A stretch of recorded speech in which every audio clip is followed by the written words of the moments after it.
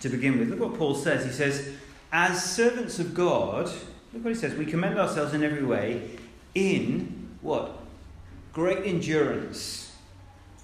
Now, what I'm going to do is very briefly, to start with, give you two examples of endurance. Now, of course, because it's me, I'm going to give you examples from World War II. I'm not going to apologise about that. That's just me. I'm sorry. The first example of endurance is this. Many of you will know that when the Germans tried to capture Stalingrad from the Russians famously dug in, and the Germans, despite their supremacy, froze and died in their thousands. The Germans endured the grueling Russian winter. They didn't give in. They obeyed their orders, silly as they were, and endured, many of them, to their deaths. Their endurance then was remarkable in so many ways. Their suffering was great. The deaths that they faced they were painful and they were slow. And in the letters that they wrote from the front line, the German soldiers spoke with bitter and resentful tones. They endured, but they did so with gritted teeth and with envy coursing through their veins. By contrast, second example of endurance. Many of you have seen that wonderful television series, The Band of Brothers. If you haven't, why not? It's a wonderful series, and it tells the story of Easy Company of the 101st Airborne Division of the American Air Force. And these men parachuted down over the German lines in D-Day. And they didn't stop until they reached Berlin. They were never given a day off until that point. They lost so many brothers along the way. Some survived, some endured to the end. Their endurance was long. Their endurance brought them to tears, and still does for those that survive. In many ways, their endurance matches that remarkable endurance of the Germans in Stalingrad. But the endurance of the Americans was different in this. You see, as the American soldiers wrote home, as they dug in their holes outside Bastogne in January 1945, they wrote to their loved ones with hope and with joy, with encouragements, because they had a purpose. Yes, there was sorrow. Yes, there was tears. Yes, there was huge loss. But they endured, and they endured, the way they did it was great, because it wasn't riddled with bitterness, resentment, and envy. The Band of Brothers of World War II commended themselves to the world. They are heroes, and rightly so, because of their great endurance for us. Look at Paul again. As servants of God, we commend ourselves in every way in great endurance. In our verses today, Paul, who he describes himself as a servant, a slave of God there, is commending himself to God's church in Corinth, which he's established. And we've seen so many times before, he dearly loves them. And once again, he's having to defend himself and his ministry. And you have to ask, what's the problem here? Well, it flows very much from the passage we saw last week. Do you remember that we saw the centrally focusing on the ministry of reconciliation? Last week we saw Paul speaking of the message and the ministry of reconciliation from God, focusing in on that wonderful verse in chapter 5, verse 21, showing us the how of we are reconciled to God. Look at it, chapter 5, verse 21. God made him who had no sin to be sin for us, so that in him we might become the righteousness of God. It's that wonderful two-way swap of the gospel. And Paul is clearly speaking there of those 3 dark hours as Jesus hung on the cross, where he became sin for us, taking on himself all the justice that my rebellion against God deserves. But more than that, it's a double swap, because if we put our faith in Jesus, we can also receive his righteousness, his right life according to the law of God. It can be credited to us, it can be imputed to us, the technical word is, if we simply would trust in him. As a result, we can be reconciled to God, and it's all his work, as we saw. Paul then appeals to the church, as we saw at the end of the passage last week, to receive this message of reconciliation, not in vain. Don't let it wash over you. Don't ignore this eternal reconciliation offered to you with God. There's an urgency as well. He said right at the end, now is the time. But Paul knows this church in Corinth. He loves them. Paul knows many of them. They've already responded to this gospel message. They're already reconciled to God in that way. Many have responded, and he urges those who haven't trusted in Jesus to do so. So therefore, what's Paul's problem as we get to the verses here today? See, the big problem in Corinth is not people rejecting the gospel, but rather the big problem in Corinth is people are rejecting Paul, the messenger of the gospel. The problem is they just can't see the link between those two things.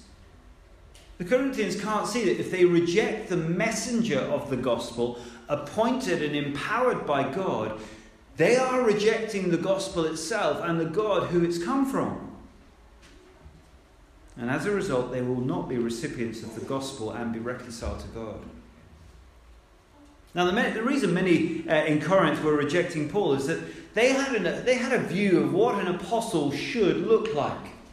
They got a caricature in their mind, and it certainly wasn't what they saw in front of them in Paul. They thought an apostle of God had to be, strong and impressive and healthy and rich in every way. They couldn't reconcile in their heads that to see someone that was so weak and who was suffering and poor and struggling in life. Weakness, you see, in Corinth, in that culture, they would have understood it as, well, God must be displeased with this man. He's so weak. He surely can't be the messenger of the gospel from God. And Paul, therefore, is having to commend himself again. But he's at pains to show that his great endurance doesn't undermine him as an apostle and doesn't undermine the message that he brings, the gospel of reconciliation. Now, what we see is actually quite the opposite. So let's go to our first main point on our sheets there. Let's see this ministry of great endurance. As you see in verse 3, he doesn't want his life and his ministry to be a stumbling block for the Corinthians. It shouldn't be, and nor should it discredit the message of reconciliation he brings. Rather, what we should see is the opposite. That is, his great endurance should validate, it should authenticate the gospel message he proclaims. His weakness, his suffering, his trials, his appearance, his life. It should be the very reason they listen to Paul rather than reject Paul. So Paul has this ministry of great endurance. That phrase, now that little phrase, great endurance in verse 4, have a look at it. It's followed by what we call a lot of plural descriptives, okay? Simply what that means is that the great endurance is like a title, and everything else that follows kind of comes underneath that. It's like a heading for all that follows. He isn't ashamed of it, of this great endurance he has to go through. Rather, he commends himself, as we see, to the church as a messenger of the gospel and offers this reconciliation from God. But he commends himself, I've gone through great endurance. I do this with great endurance. He's not ashamed. And therefore all that follows that phrase, great endurance, authenticates Paul and the message he proclaims. As we see in that little subpoint, a ministry of great endurance, authenticated in troubles, and later we'll see in with graces as well. Look at halfway through verse 4. We begin to see some of the troubles of Paul's life and ministry. Look at verse 4. We commend ourselves in every way in great endurance. And then 3, in troubles, in hardships and distresses. Now we'll look at those a bit more in detail in a moment. But think why this authenticates Paul's ministry. Have a think. What do you do naturally when hardship comes your way? What do you do? If you're anything like me, when hardship comes your way, what do? You run. You get out of there, don't you? We run from conflict and hardships and distresses, whether that's in relationships, whether that's in work, whether that's in church, in fact. We never enjoy confrontation, do we? We rarely actually want to discipline for the kind of the fractiousness it might cause. We sometimes dare not even love for fear of rejection. We are very good at running away, aren't we? Or brushing under the carpet. Hardships, troubles, distresses, they are not what we naturally gravitate towards, are they? We run from them. Which is why Paul's great endurance in making the gospel known to the Corinthians, which was experienced through hardships, troubles, and distresses, should show the church that Paul is the authentic messenger of God. Why? Because the first sign of trouble, what does a fraud do? They run. They run. Now, this is one of the great evidences of authentic ministry. Paul's ministry as a servant and messenger of God is authenticated in and through his great endurance. What does that look like? Troubles, hardships, distresses. Now, everything that follows within this passage, if you like, adds to the understanding of what great endurance in ministry looks like and continues to validate Paul in his ministry. And there's a rising intensity as you go through. I guess you heard that as John read it out. There are actually 28 descriptions in all of what great endurance looks like. The first 18, you'll see they're introduced by the word in trials, in trouble, in hardship, in distresses. The next few are introduced by the word through. We'll come to those in a moment. And the last are by the word as or yet as well, all mixed up in our translation. But there they are. There's three kind of groupings. Now let's look at some of these troubles that authenticate Paul's ministry there. Now the first 9, interestingly, it's kind of three threes. Look at we said the verse 3, troubles, hardships and distresses. You might call those kind of general troubles in Paul's life. Then the next 3, in beatings and imprisonments and in riots. We call those, you might say, they're troubles from other people, aren't they? Other troubles that are inflicted on Paul. And look at the next 3. Hard work, sleepless nights, hunger. Now that's Paul's responsibility. You might say they're self-inflicted troubles. One early church father, when he wrote about this, he said he described Paul's life and ministry as a blizzard of troubles. And you see what that's going at there, can't you? But we shouldn't be surprised at this. I mean, Jesus himself in John 16:33 warned his disciples and his followers that they should expect hardships in this world. Now, Paul and all the apostles, wherever you turn, there's an expectation of troubles and hardships as a follower of Jesus Christ, as you proclaim Jesus Christ. So in Acts 14, for example, Paul in Antioch said, we must go through many hardships to enter the kingdom of God. But we must not run. The authentic follower of Christ trusts God in and through the troubles, the hardships, and distresses. Which is exactly what Paul has done. Let's think about those troubles from others for just a moment. In verse 5, beatings, imprisonments and riots. Now, Paul's CV of these 3 alone could go on for pages and pages and pages. We could just turn to account after account after account where he was beaten, imprisoned, and kind of was chased out of cities and towns with rioting people after him. Again and again and again. Later on in 2 Corinthians, for example, in chapter 11, verse 23, he doesn't list beatings individually. I find this slightly amusing in an odd way, but he doesn't list his beatings individually. He just simply says he's received countless beatings. And it's difficult to comprehend, isn't it, how you lose count of something so awful and painful in your life. Now, you see, what have I lost count of? I've lost count of the amount of clotted cream teas that I've eaten as someone who was born in Devon.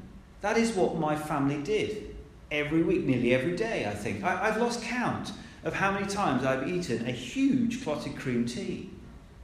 But I haven't lost count. I know exactly how many bones I've broken in my body and how many operations I have had.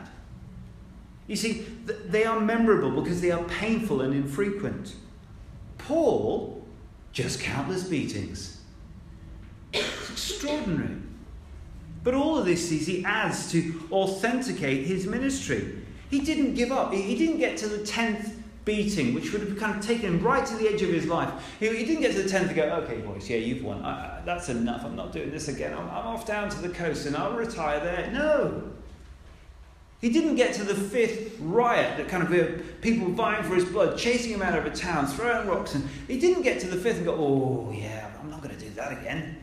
That was a bit close, wasn't it? No, he kept going. He wasn't fraud. Likewise, his own personal endurance is so remarkable, it continues to authenticate him as an apostle of God. Look, hard work, sleepless nights, hunger. These are self-inflicted troubles, testimony to a man that was intensely determined to make the saving gospel of Jesus Christ known. To keep preaching, we know that Paul was a tent maker. Financially, he needed to do that, and he would stay up all night to make tents, to keep himself going so he could preach the gospel the following day. His passion, his energy was relentless. It truly was, as that early church father said, a blizzard of troubles. But his suffering, you see, and troubles don't disqualify him from ministry. Quite the opposite. He is the authentic messenger of God, preaching the authentic gospel message from God. And if he wasn't the real thing, if his message wasn't the real thing, there's no way that he would go through all of this. And that is why Paul commends himself in every way in great endurance. He isn't ashamed. He doesn't try and hide this from the church. He doesn't try to kind of push his suffering away so that no one can see it in his life. We do that, don't we? We do that.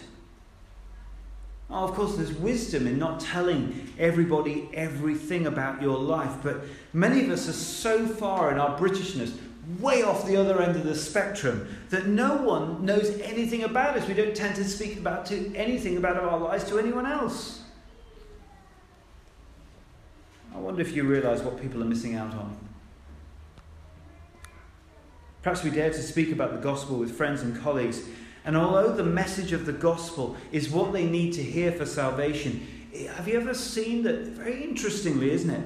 It's often only when my friends see the gospel being lived out in me, as they see the gospel hope that we have through and in the midst of trials and troubles, it's then that the lights come on. It's then that they see this is real and true and life-changing. I mean, how do you respond to things like pressure at work?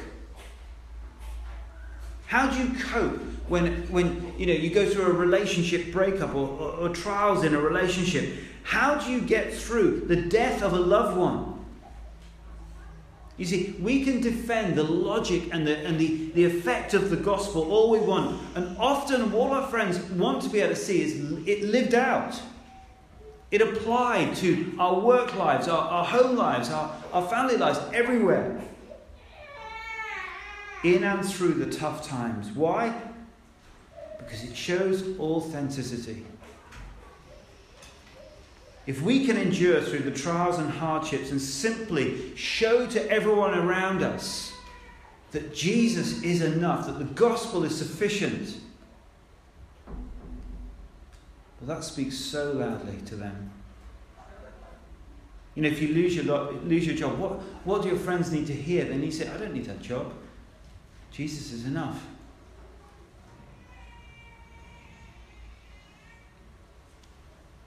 When you don't have, perhaps your life doesn't map out in a way, and you don't have the family that you particularly wanted or long for, what do your friends need to see? They need to see that Jesus is enough for you.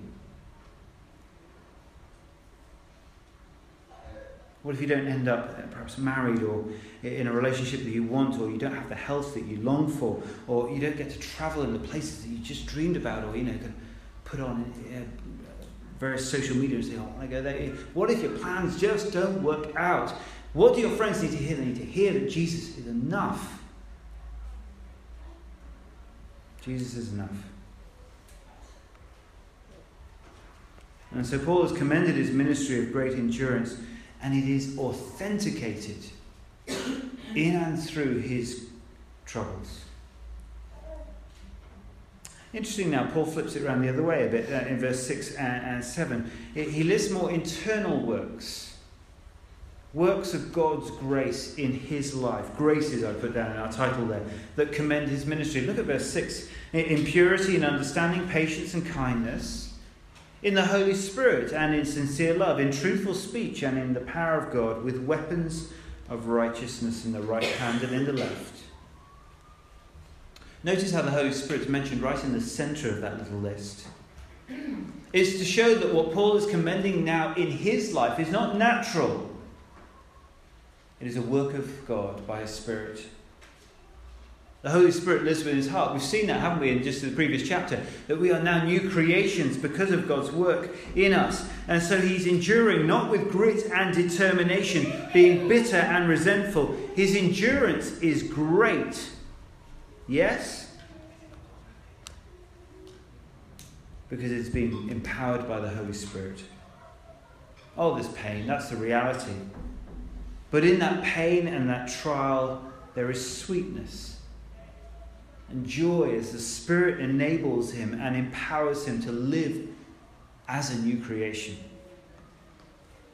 Oh, Christians, let's just be honest here for a moment.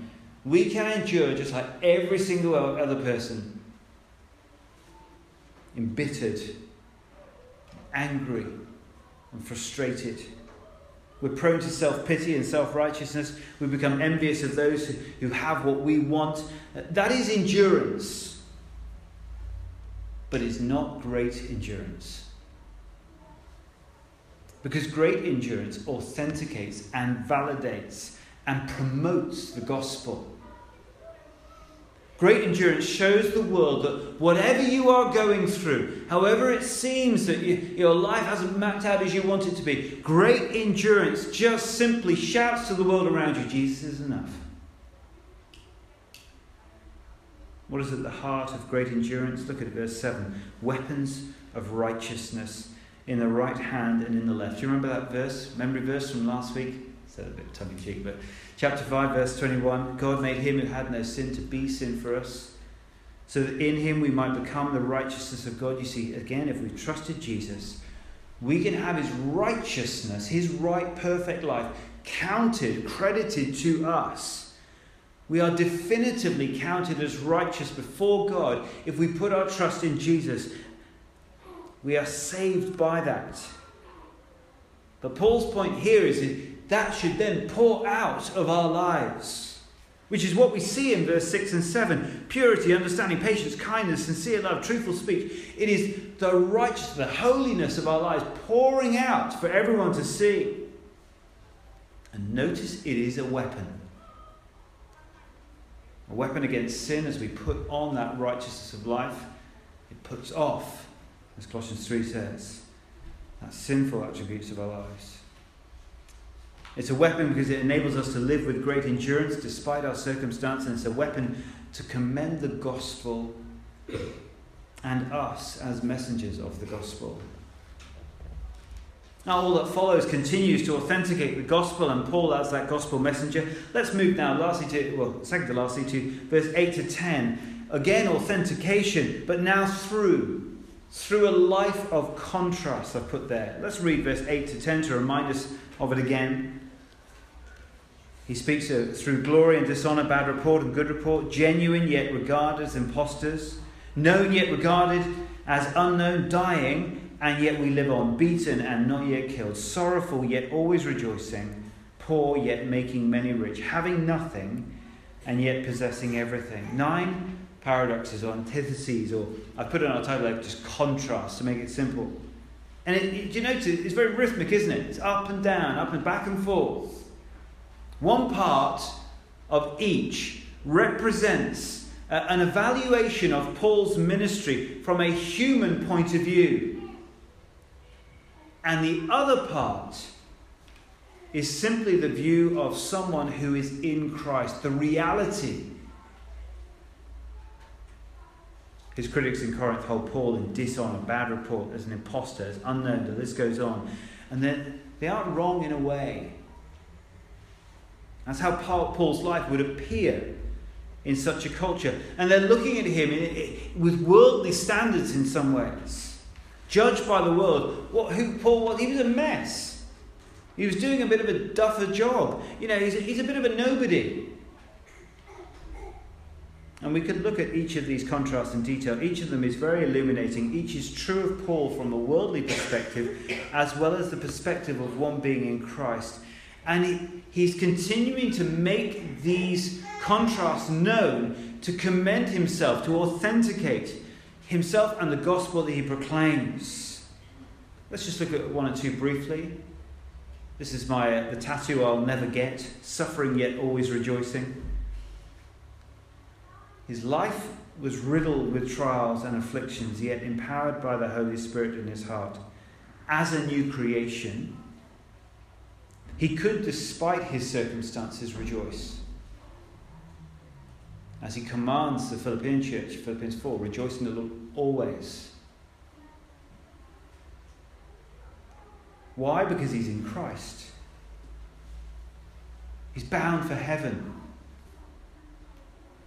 His eyes are fixed on the glory to come. Life can throw anything at him. All those beatings, those riots, the imprisonments, anything. Life can throw it all at him, countless times and time again, but always rejoicing. See, the weight of glory to come was greater than the weight of suffering or affliction or hardship that he was facing at that moment. Any moment. The weight of glory to come was always going to be greater. Suffering yet always rejoicing.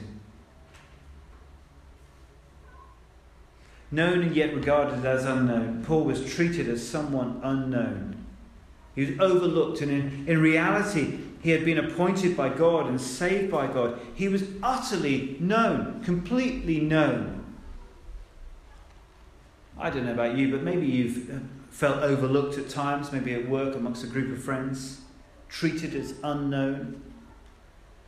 It's helpful to know, because that might be the worldly, the human perspective. You're a bit of an unknown person. But if you're a Christian here today, if you're in Christ, if you're a new creation, do you realise, as Paul realised, God knows you better than you know yourself, more intimately, more passionately. You are known. You are known. And you will be for eternity. Whatever it looks like to the watching world, you are known. Look at that other one, bad report, good report. If you dare to tell anyone about the Lord Jesus Christ in this culture in which we live, yes, they will feel challenged, and often they will think poorly of you. You will be held in bad reports sometimes. The flip side of that, as God views you as someone who's in Christ, a new creation, do you realise that the reality is God will see you and will be wonderfully pleased that you have dared to share the good news? You'll be held in good report. Well, look at that other one, poor yet making many rich. It does help us think about our priorities, doesn't it, when it comes to how we use the money that we have. All of these, they're so challenging, aren't they? We could go more, but Paul had great endurance. He endured with Spirit-given grace, and therefore, what does his endurance look like? Oh, to the critical human eye, it's in a very negative way, isn't it? But in reality, his great endurance was in some ways triumphant, which would have also been noticed. And look how Paul's great endurance was triumphant. To take all the positives, he knew the glory and the good report of God. He was genuine, known intimately by God, knowing eternal life, always rejoicing, making many rich by proclaiming the gospel to them, and possessing everything as he brought the gospel to those he loved. This is the ministry of Paul, a ministry of great endurance. I wonder, how do you and I go about life and our ministries that we are called to? Whether that be in the workplace, amongst friends, family, amongst neighbours. I wonder, do people look at you and do they see that you are in Christ as a new creation? Do they see that righteousness and holiness of life just pouring out of you? Do they see you suffering? Oh, in all different ways, I'm sure. Do they see you suffering and yet always rejoicing? Do they see someone who lives for Christ with great endurance? If not, what do they see? As we finish, let's look at these last 3 verses very quickly to see how Paul opens up his heart. Just notice it as we read through it. Verse 11. We've spoken freely to you, Corinthians, and opened wide our hearts to you. We are not withholding our affection from you, but you are withholding yours from us. As a fair exchange, I speak as to my children, open wide your hearts also. Oh, we've seen how Paul endures, haven't we? And how that authenticates him and validates the gospel message he proclaims. But he doesn't leave the church in Corinth guessing. They know his life inside and out. He's spoken freely to them. He's opened wide his heart to them, not withholding affection from them. That's an interesting phrase, isn't it? That opening up his heart is to not withhold affection. But the same could be said for the church in Corinth. And my question is, could the same be said for us? Don't hide away through trials. Don't hide the beautiful work of God's Spirit in you in and through trials. Don't let us and others miss out on seeing you and being reminded daily that Jesus is enough. Endure with integrity. Endure always rejoicing, with that triumphant spirit pouring out of your life as you cling to Jesus. My friends, open wide your hearts. Let's pray.